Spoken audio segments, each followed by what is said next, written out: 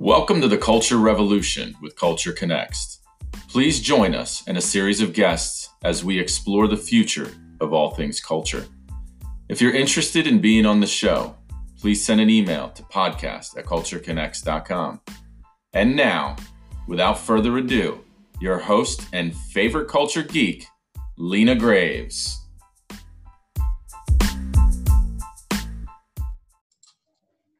Hello friends, Lina here with Culture Connects. I have the pleasure to welcome my guest today, David Shar, founder of IlluminatePMC. David is a fellow culture enthusiast and also extremely passionate about helping people be the best that they can be at work and helping organizations with their workplace culture. So I'll turn it over to you, David, so you can dive a little deeper into your background, what you do, what you're doing today with your organization, and I'll let you take it from here. Hi, Lina. Thank you so much for having me on here today. You know, they say you are the average of the 5 people you spend the most time with. So I've always made that my mantra in life, and that's why I latched on to Lina. She is a culture guru. So I'm super honored to be on here today. So I have an organization called IlluminatePMC, where I speak across the country and beyond, and I consult with companies to help them with their culture. Specifically, I focus on preventing burnout and building meaningful work. I think if we can do those 2 things, then we can really engage people and change the face of work. That's what I do. That's awesome. And I mean, think about burnout, right? During times of any time, but during times of crisis, it's so easy for this to become a prevalent thing all over different organizations because everybody's running around trying to figure it out what this new normal looks like for all of us. And I think that it's so important that organizations take the time to really understand what it takes to maintain your workforce engaged, but also that they're being productive with trying to avoid that burnout that creates people to slow down and to not be able to be as productive as they want to be. So that's awesome. Thank you for joining me today. So let's just get right into workplace culture. Obviously, you and I are extremely passionate about this, and we will try not to make this podcast go on for hours, like every other conversation that we have. But I wanted to dive right into culture, and just feel free to share as much as you have. Let's start talking about how did you get into culture, and specifically your work on burnout and the meaningfulness? Cool. So I have a very interesting backstory. So it all started with ice cream for me. So I owned a small ice cream franchise in Baltimore City, and all of my crew members just happened to come from what unfortunately many people think of as Baltimore City. Anybody who's seen The Wire knows what I'm talking about. Right. Some of the rougher neighborhoods, the projects, the inner city of Baltimore City. That's where most of my crew members came from. And so I really was intrigued with leading this group of people, and over time started realizing that they seemed super engaged, that I didn't have the turnover that other organizations seem to have. I didn't have the theft. I didn't have the interpersonal conflict. People would show up to work when they weren't scheduled to work, and I'd have to shoo them away from helping customers. Like, this was how insanely engaged these people were. And so that's what got me hooked on culture and on leadership and what work could be for us. Because here I had these underprivileged minimum wage workers who couldn't wait to get into work every day and found meaning in their work and were so passionate about it. And how many doctors and lawyers and accountants and other professionals did I know who dreaded every Monday? They dreaded going back to work. And these people were having an objectively objectively a huge impact on the world, you know, through their job as a doctor, like as a physician, saving lives. But they couldn't connect with that deeper meaning on a daily basis. But these kids were able to connect with it through scooping ice cream. So that led me to sort of reverse engineer this thing and really explore what was going on, what was different about these kids, what was different about this organization. So that's very interesting, because I think that quite often people correlate happiness or success or somebody's engagement and ability to do something based on the level of position that you have. You know, the idea is that if you're a doctor or a lawyer, or if you're a CEO or whatever high level position, that automatically relates to success. And I think that here, with the example that you're sharing, it truly proves the fact that that's not necessarily the case, and that you can be successful and you can be engaged and you can love what you do and you can have passion for what you do and you can find that meaningfulness into every single thing that you do, regardless of what that might be. So tell us a little bit about how do you feel like you got to that point? Because the group of people that you were hiring were very similar, or same group of people, same pool of candidates that other people around you were hiring in retail spaces, and the same group of people that other leaders and other organizations are saying, we just can't keep them, we have high turnover, they're not engaged, they don't like it, they're going to steal from me, or whatever the case may be. And somehow you managed to be able to bring this group of people and have them be extremely engaged, love what they do, and really show the fact that the work that they were doing was meaningful as well, and that they were serving others in whichever way they thought they were. So how do you think you accomplished that? Yeah, so when I took a look at what I had sort of stumbled into, and really I mean stumbled into, I think I was able to do this because I knew so little, because I was so ignorant. I was not a very good business person, right? A good business owner, a good entrepreneur. So I didn't know I wasn't supposed to trust a 16-year-old girl from the projects with a key to the restaurant on her 16th birthday. But the blessing was that neither did she. She didn't know I wasn't supposed to trust her with the key either. And so because I showed her that trust, because I had faith in this individual, she rose to that challenge and had faith in herself. And I think that part of what really engages people specifically was that they weren't finding that level of respect, that level of that sense of being valued. They weren't finding that anywhere else. In their schools had failed them, their homes had failed them, the streets had failed them. I had one guy who every once in a while, was like every couple weeks, he'd be walking to work in this upper middle class neighborhood in Baltimore City, and he was a young Black man. And he would come into work late and have a note from the police that he had been stopped for a citizen's interview on his way into work. So specifically when you're growing up with such low expectations and where nobody's putting that trust in, and then you find it at work, I think that can have an insane impact, and it did on these kids and young adults. But I also think that it's not about the industry. Like you said, it's not about that it's only these people in these really important jobs, or these people that make this salary every year, or whatever, or it goes across the spectrum. And what's so interesting is when you look at burnout, the people that burn out the worst, the highest percentage of people burning out are in the helping professions. So you're talking about nurses, as you know, right? Yeah. From your background, you're talking about people within the nursing industry, within assisted living facilities, lawyers, people with objectively meaningful occupations. Those are the ones who are burning out more, not less. And so the question is why? And I think it comes down to, one, the individual and their mindset. But two, and perhaps way more importantly, it comes down to the culture of the organization. And that starts at the top.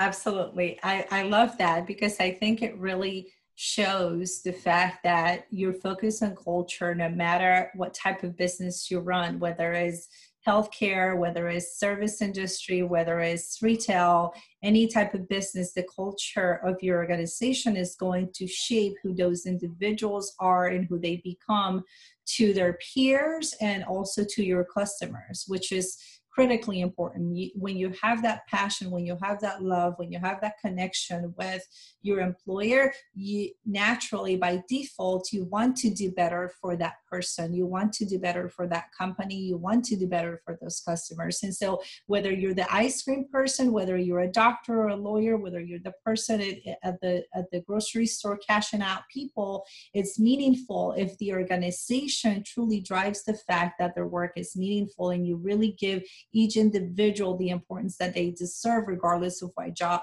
the person has. And I think that's just such an impactful message. As you know, I'm a huge fan of Simon Sinek, and it reminds me of one of the videos that I watch with him where he says people are idolizing titles and salaries and those types of things. So the conversation was about somebody with an important job, and people coming over to offer them a cup of coffee and a special space and whatnot, and then having another person who's not the CEO or the person with the important job, perhaps a janitor or housekeeping or somebody in that same position, and how the outcome of that would have been different, because most people would have completely ignored the fact that this person was there, even though they may have been sitting in the same seat or conducting a similar interview.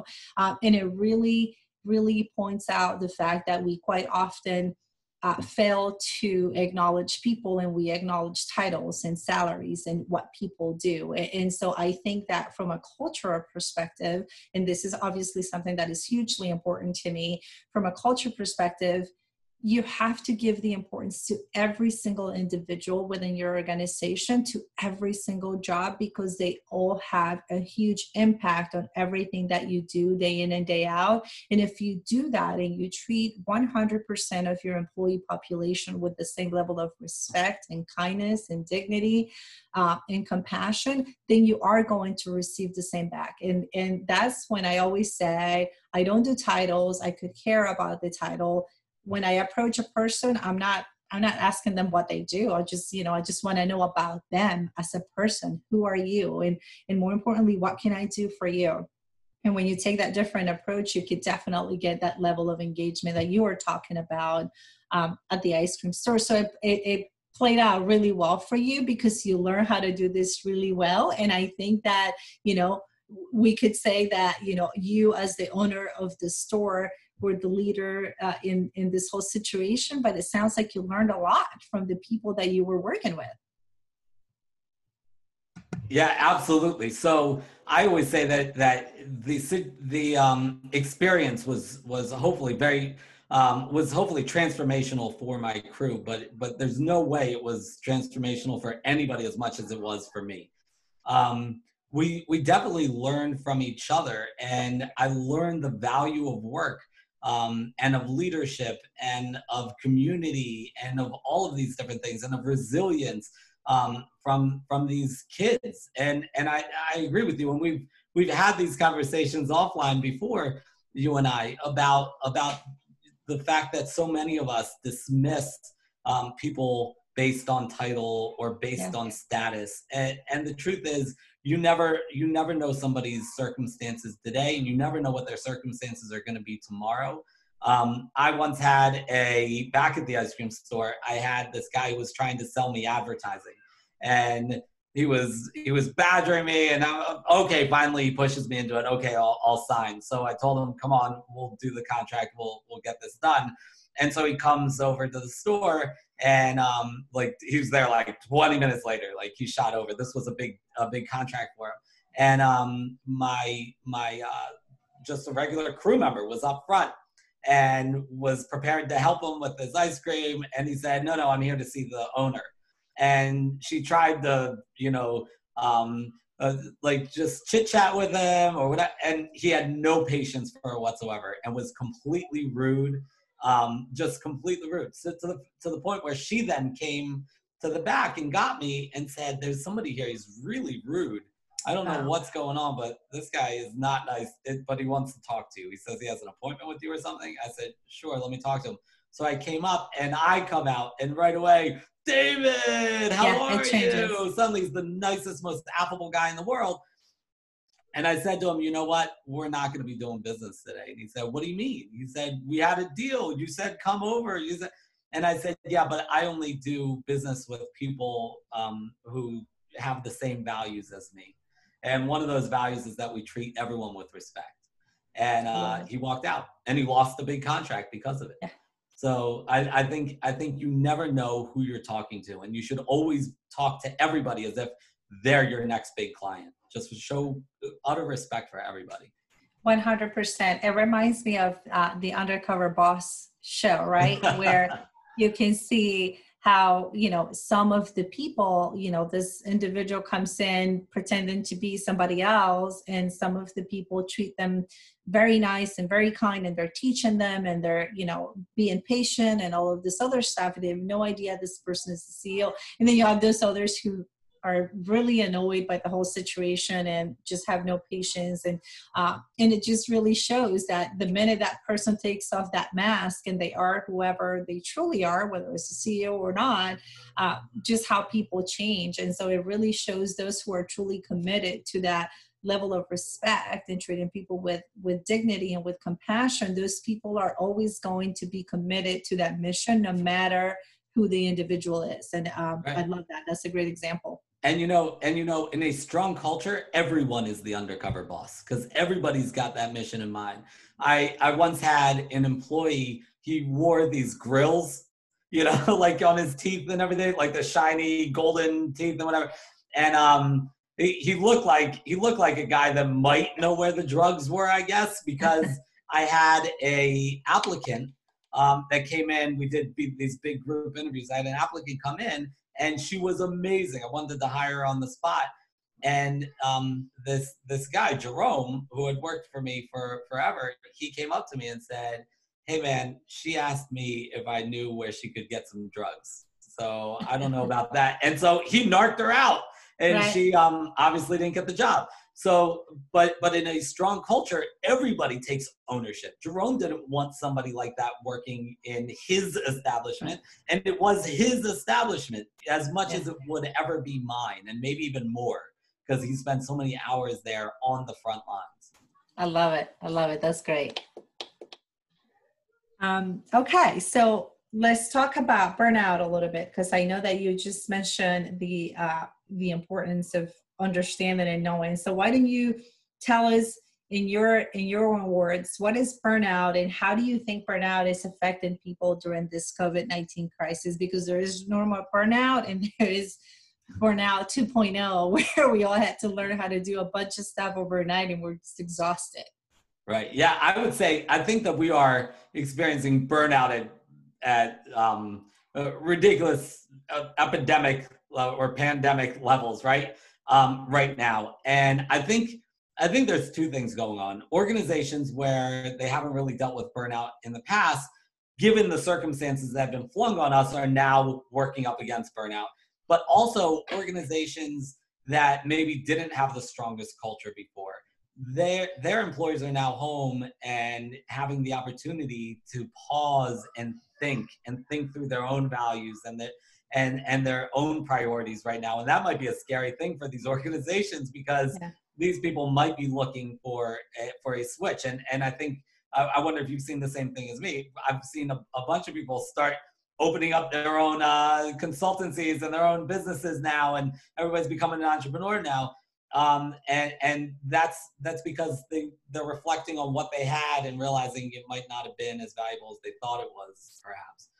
But what is burnout? Burnout has three legs to it: emotional exhaustion, depersonalization or cynicism, and a lack of personal accomplishment. So really what it is that you get so overwhelmed with the work. But recent research suggests that it's not the work, the actual work that you're paid to do. It's not the task. If you're a nurse, you don't burn out because, oh my God, I'm treating too many patients, I'm saving too many lives. That doesn't burn you out. What actually exhausts you are all the boundaries, the barriers that are thrown up in front of you, the interpersonal conflict, the barriers in terms of written and unwritten policies and mores and things like that are embedded in the culture and in policy that stand in the way of you doing the job that you are there to do.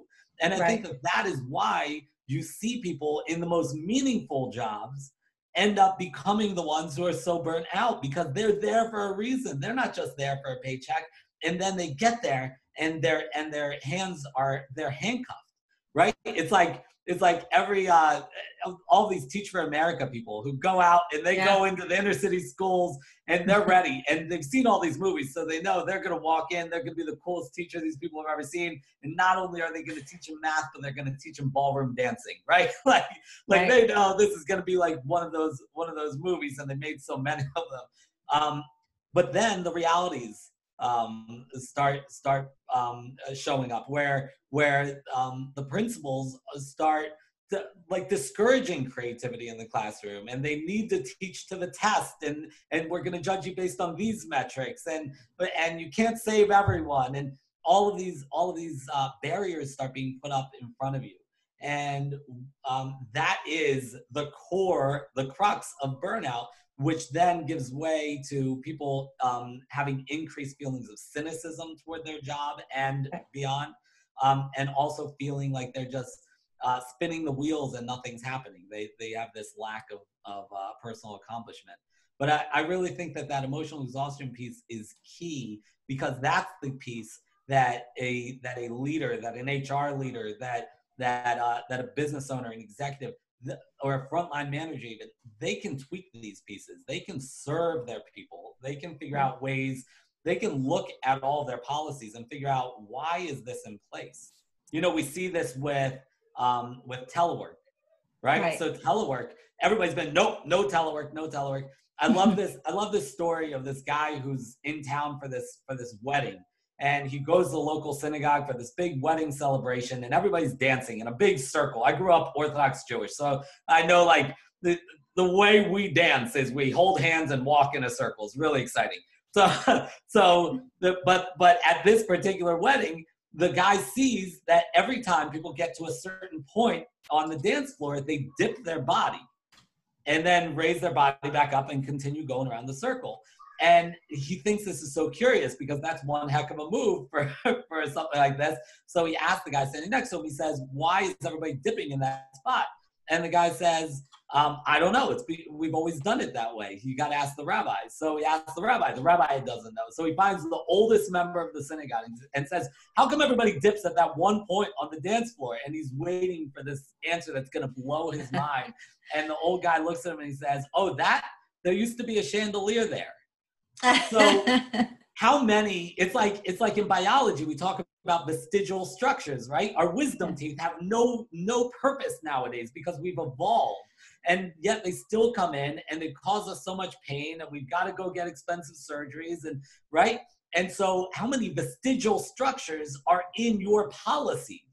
How many policies do you have that are like, don't work from home, we work in the office? Why? Because the technology, the infrastructure was never there. So of course we used to have to come to the office to work every single day.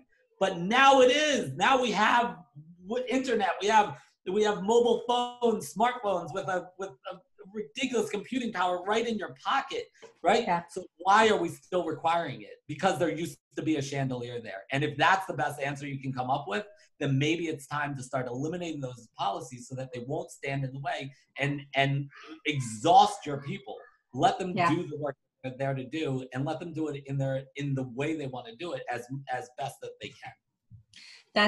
That's amazing. And I love the reference, because you can truly see this happening right now, right? And you talked about HR professionals, and so HR professionals are feeling a bit of a burnout right now, right? Because we're all over the place trying to understand new employment laws that were developed overnight. And by the time you got done reading the first paragraph, it already completely changed. It became something different. And I actually, as you know, I coach a lot of young HR professionals, and I help people in their HR careers. And that was one of the questions that kept coming back to me. They kept saying, I'm burnt out. I don't even know if I want to do HR anymore. And that just kind of broke my heart, because, I'm passionate about what I do. Yeah. And I was trying to get to the bottom of it. And the bottom of it, it was that they were burning themselves with this idea that they had to learn all this new stuff overnight, and that they were so afraid of making a mistake or not doing something right or whatever the case might be. And then I said, who cares? Who cares? We're in the middle of a crisis. I'm not worried about, it took me a while to even figure out what FCRAT stood for. Like I knew in the back of my head what it meant, but I'm like, I'm not going to worry about each letter, what it represents, because that's not meaningful work. The meaningful work is how can you, as the HR leader, be there for your people. And when it comes down to having to rely on the technicality of something, then go find it. We can't Google it. It's not, you know what I mean?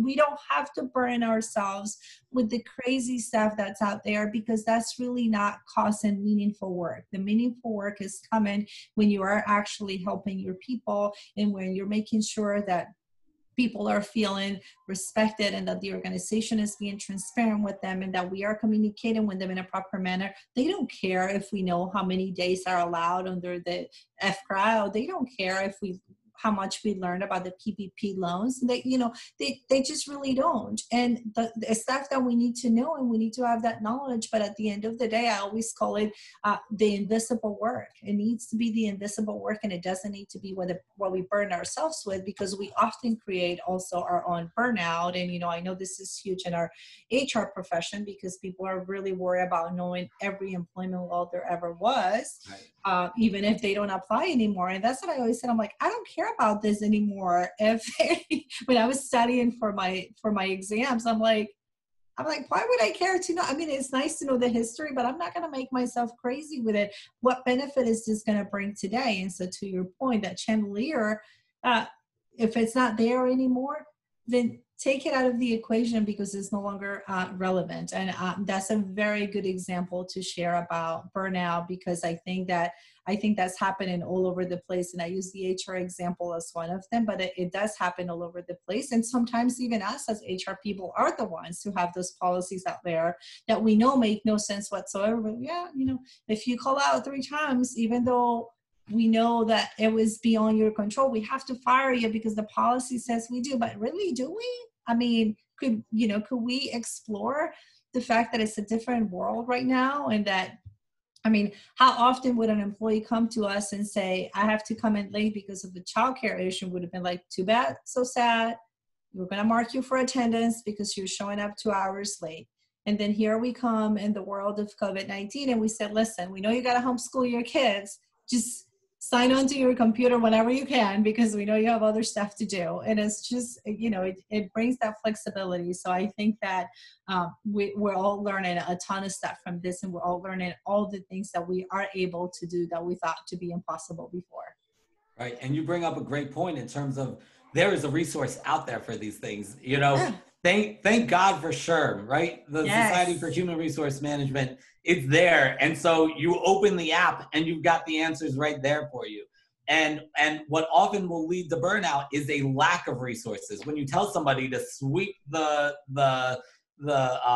facility and you don't give them a broom, that's when people start burning out. So it's not about needing all of that knowledge, although there's safety in that. I think people feel safe in that, and they start worrying. I think that there's a piece of us that's always worried that we are becoming the chandelier, right? So if now that we can get all of our answers from Siri, what if I'm now the chandelier? What if my job is becoming irrelevant, right? And so we cling on to it, right? It's informational power, right? So we cling on to information and we don't share it, and we hold it real tight so that our job is now secure and our place in the politics of the company is now secure. And that's obviously unhealthy. And instead, we need to pivot to where is this going? And you and I have also talked about this. Where is HR going, right? And it's becoming less about, we sort of became another face for legal within organizations. And it's kind of silly because they have to go to a lot more school than we do for that. We are not lawyers, most of us. And so, and we think we are. Right. We started playing that role And things are shifting a little bit, and they should. And the focus on culture should become greater and greater. And that's the role that we need to play, as you say all the time. And so it's about pivoting to that. But in the meantime, we need to know whatever we need to know about FMLA and whatever, right? Yeah. We need to know these things, but they're right there. You know, pull it up on the SHRM website. You've got your answers. That's, you know, I say that so many times to so many individuals. Your value comes from the relationships that you build with people, and your emphasis and your focus on culture and on bringing the best possible out of people. Anything that anybody can Google just becomes that, right? And we can Google everything. I mean, we truly can. Anybody can go to the Department of Labor and find every little piece of detail. Clearly, we've learned, I'm not minimizing the importance of the knowledge because I'm a bookworm. I like to know my stuff. But this is why I call it invisible, because then the culture part of it is what will make you unique. And particularly as an HR person or as a leader for any organization, that piece of it, that focus on people, that desire to create the best possible work environment that you can create for people, that's really the stuff that no one else can take from you, right? That's really the stuff that no one can Google. You know, how do I become the best leader? You know, you'll find some ideas, but it all comes within in your ability to be genuine and sincere about that. And so really, it's hugely important that we focus our attention on where this is going as it relates to culture. And I think that brings up to our next question, because the level of stress and all of the things that this crisis has caused for so many different people in different ways, then we can talk about resilience, right? What happens to that? We thought we were resilient, right? We were like, oh, we got this. You know, we deal with very difficult times, and then COVID-19 came in and just shook our entire worlds upside down. And not just for a group of us, it's for everybody, right? Everybody dealing with the same crisis in a little bit of a different way. So how important do you think resilience is right now? So it's interesting. As individuals, on an individual level, resilience is so important. And like I saw with my ice cream crew, their resilience took them so far. You know, as family members were killed, jailed, you know, there were horrible things in their lives. Being able to bounce back from that and be stronger than that and find the positive in their life was invaluable. However, there were other people doing the same that may have had the same ability to do that, but they didn't have the structure around them to support them in that, right? And right. So I think that that's the thing. So in the burnout space, whenever you hear about a burnout prevention training typically means we bring all of our employees together and we teach them how to be resilient. Right? We do this resiliency training. What does that mean? Basically, what we're saying is we as an organization are going to abuse the heck out of you and continue to abuse you, but we're going to teach you how to take it. Right? I mean, if there isn't a case of victim blaming here, I don't know what is. It's instead, we need to acknowledge our role in the stress, right? And our role in creating the stress for our employees, and our ability to decrease that stress and engage them. So resilience is so important on an individual level. And I was talking about the difference between resilience and culture when combating burnout. And somebody said to me, well, Dave, what about this employee that I have who is going through her second bout of chemo and lost a parent recently? And I said, yes, of course, that is incredibly difficult and horrible. And I'm not trying to discount the challenges in people's lives. COVID-19 produced a billion challenges for all of us, right? We're all struggling. But imagine if we as organizations could do something so that we start from a lower level of struggle and a lower level of stress, and then COVID-19 hits, versus some place that already has all these barriers in place and already all this interpersonal conflict and bad bosses and all these things. Right. Already your stress levels are up here, and then COVID-19 hits. Imagine that. So Right. I don't think we can discount either of them, but Christina Maslach, the founder basically of burnout theory, has argued many times that we've put too much of a focus on resilience and not enough focus on culture and what we can do to impact and decrease stress to begin with, and Right. not put all of that burden on the individuals. So going through COVID-19, there are lots of people out there that are helping individuals overcome the stress and become more resilient. And I'm not knocking that. That is so important. But as organizations, this is also the moment in time when we should be looking at how we can serve our employees better.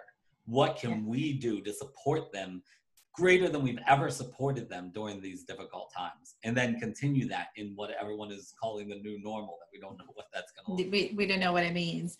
That's a great view on that. And as you were talking, I was thinking about, as it relates to resilience and culture, and going back to the HR profession and to the leaders really at this point in time, because clearly from a leadership perspective, those of us who are focused on culture and people and making sure that our people are taken care of, we are also feeling the pressure and the burnout and the fact that, you know, I'm here for all these people, but who's here for me? And so I think that one of the things that I wanted to say to leaders of different organizations is be there for each other too, because I know, like, I'm usually a person who is rarely faced by many things. I'm just like, it is what it is. We'll deal with it. We'll overcome it. And I always jump into action.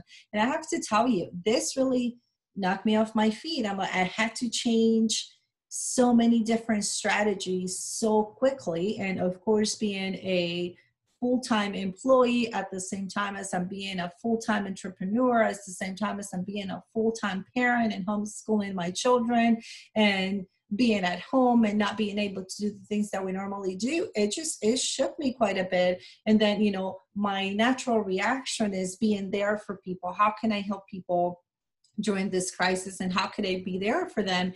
And I think emotionally it was, you know, it was taking a toll on me, because then I forgot about me, right? I forgot about the fact that I also need to talk these things through with other people and share my different levels of stress and how I'm feeling and the pressure and the burnout and the, you know, all of these other things, by being there for so many people in such a short period of time as we all had to do. So I think it's important for leaders to also know that it is okay to be vulnerable. It is okay to also feel a little bit of the burnout, and it is okay to seek others to help you, whether it's within your own peer group or however, or reaching out to people like yourself, like myself, to say, listen, you know, we're here for our people. Yes, culture is one of the most important things we have going on here in our company. But at the end of the day, I don't even know what I'm doing. I don't know what direction to go. I don't know what else to do. I've done everything that I can do.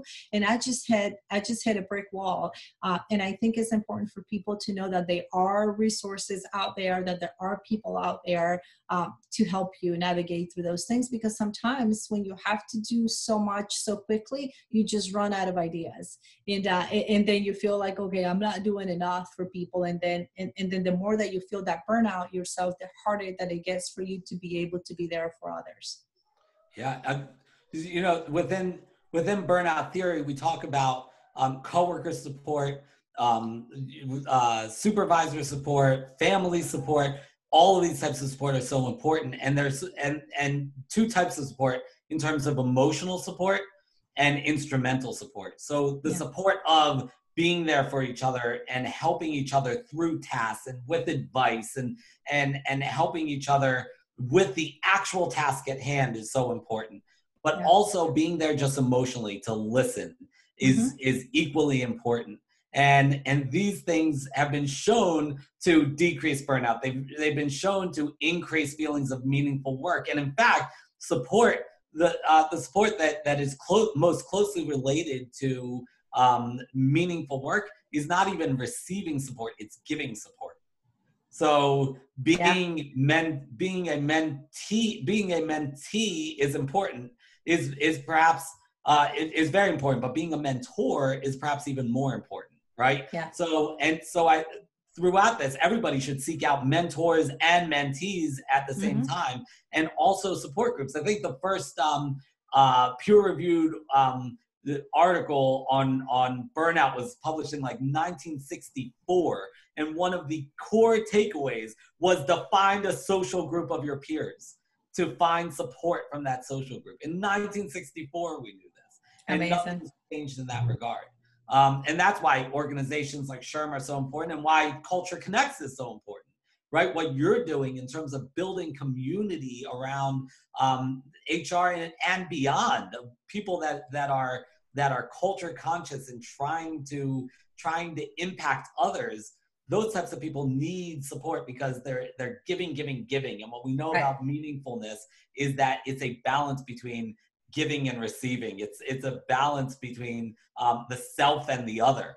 And so in these types of groups like Culture Connects, like SHRM, like all these other groups that get together, it's really about the give and take, and there's value in that exchange. Amazing. I love it. And I think this leads to our last question. And as usual, you and I can go on forever. This is why I said we gotta have just a handful of questions, because I know we'll go on. But what do you think that business leaders, employers, and HR professionals can do to help reduce burnout and lessen stress for people during this crazy times? I mean, during any time, but right now, everybody's stressing about so many different things. So what can we all do as leaders to help people during this time? Yeah, so there's a great model out there called the demand control support model. So what this argues is that burnout can be directly attributed to increases in demand, decrease in a sense of control, and a decrease in support, right? And when we look at what's happening in the world right now, we see that demand is at record levels because our jobs have changed. Like you said, for HR, trying to figure out all these new laws and policies, and it's overwhelming, right? Emotionally exhausting, somebody might even say, right? And so we have this massive increase in demand, and this is true in every industry. People who are in sales trying to figure out how to sell in the new normal. People in purchasing trying to figure out how to purchase in the new normal. I work with a lot of event planners trying to figure out, okay, are we going to have an in-person event? Are we going to go virtual? Are we going to have some sort of combination of the two? Or should we push it off, reschedule, right? So everybody has this increase in demand, and we all very clearly have this sense of a lack, a loss of control, right?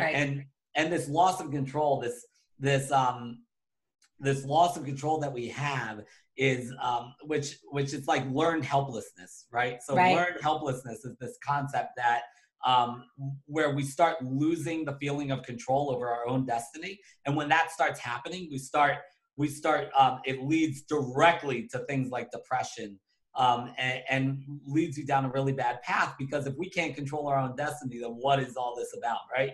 And so when we're looking at politicians and talking heads on the TV, and they're contradicting themselves, let alone each other, but contradicting themselves within a 2-minute span and a 2-minute time clip, it's really it's overwhelming how much that can lead to a lack of control for us, right, over our own destiny. And then the support piece we talked about, where now we're sort of pulled back and we have this virtual connection, but we're missing so much of our regular connection. So what can people do? They can tap into those three. They can look at their policy and get rid of those vestigial structures. They can get rid of those vestigial policies, those chandeliers. They can start removing some of those obstacles, and really helping their people in this, whatever this is that we're in the middle of. In terms of control, we need to give people autonomy, give them a voice, reach out to them, take their input, give them a sense of control, communicate, over-communicate, be transparent on everything that you can be transparent about. That gives people a sense of control. And then support, reach out. Those organic sort of passing somebody in the office and saying, oh, by the way, how's your mom? Those don't happen organically now. You have to pick up the phone, jump on a Zoom, leave a few minutes before the business call to ask them about how things are going and to show interest in their life and them as a whole human and give them that emotional support. So I think in a nutshell, that's where you got to tackle it. I love it. I think that's great. I think the importance of not allowing this particular situation to let you lose touch with people is critically important. I know we have the tools. I mean, we have right now, clearly more than ever, and God knows what's going to look like 10, 20 years from now. But right now, more than ever, we have all the tools to continue. But the difference is right now, we have to be intentional. We're not, to your point, we're not going to run into our coworker on the hallway to ask those questions about how is your family doing and how are you guys dealing with this and what's going on. So we have to schedule the Zooms and the FaceTimes and whatever, all the different tools that we have, and we have to be very intentional about that. I think that's I always like to end these conversations on a positive note, and I think that's a very good way to end it, just encouraging people to not allow the current crisis and the current inability for all of us to be together in the same room to keep us from truly being together. I think we've learned how to be together when we're not physically present. I'm one of those people that I'm extremely social and I like to be around people. So, I live for my Zooms because I just gotta see people and I gotta check in, but we have the ability. I mean, this, even though it's never a good time for a pandemic, we have the ability to connect with the people that we care about professionally and personally during this crisis. And we have to be very intentional about keeping that on. David, thank you so much for joining me today. It is always my pleasure. I really appreciate our conversation. Yeah, thank you so much. I love this. It's like every other conversation we have, just with microphones in front of us. we could record every one of them and they would all be awesome. Thanks everyone for listening today. David Shar with IlluminatePMC and Lina Graves here with Culture Connects. If you are interested in joining the podcast and being one of the guests, please send an email to podcast@cultureconnects.com. And I look forward to hearing from you. Thanks.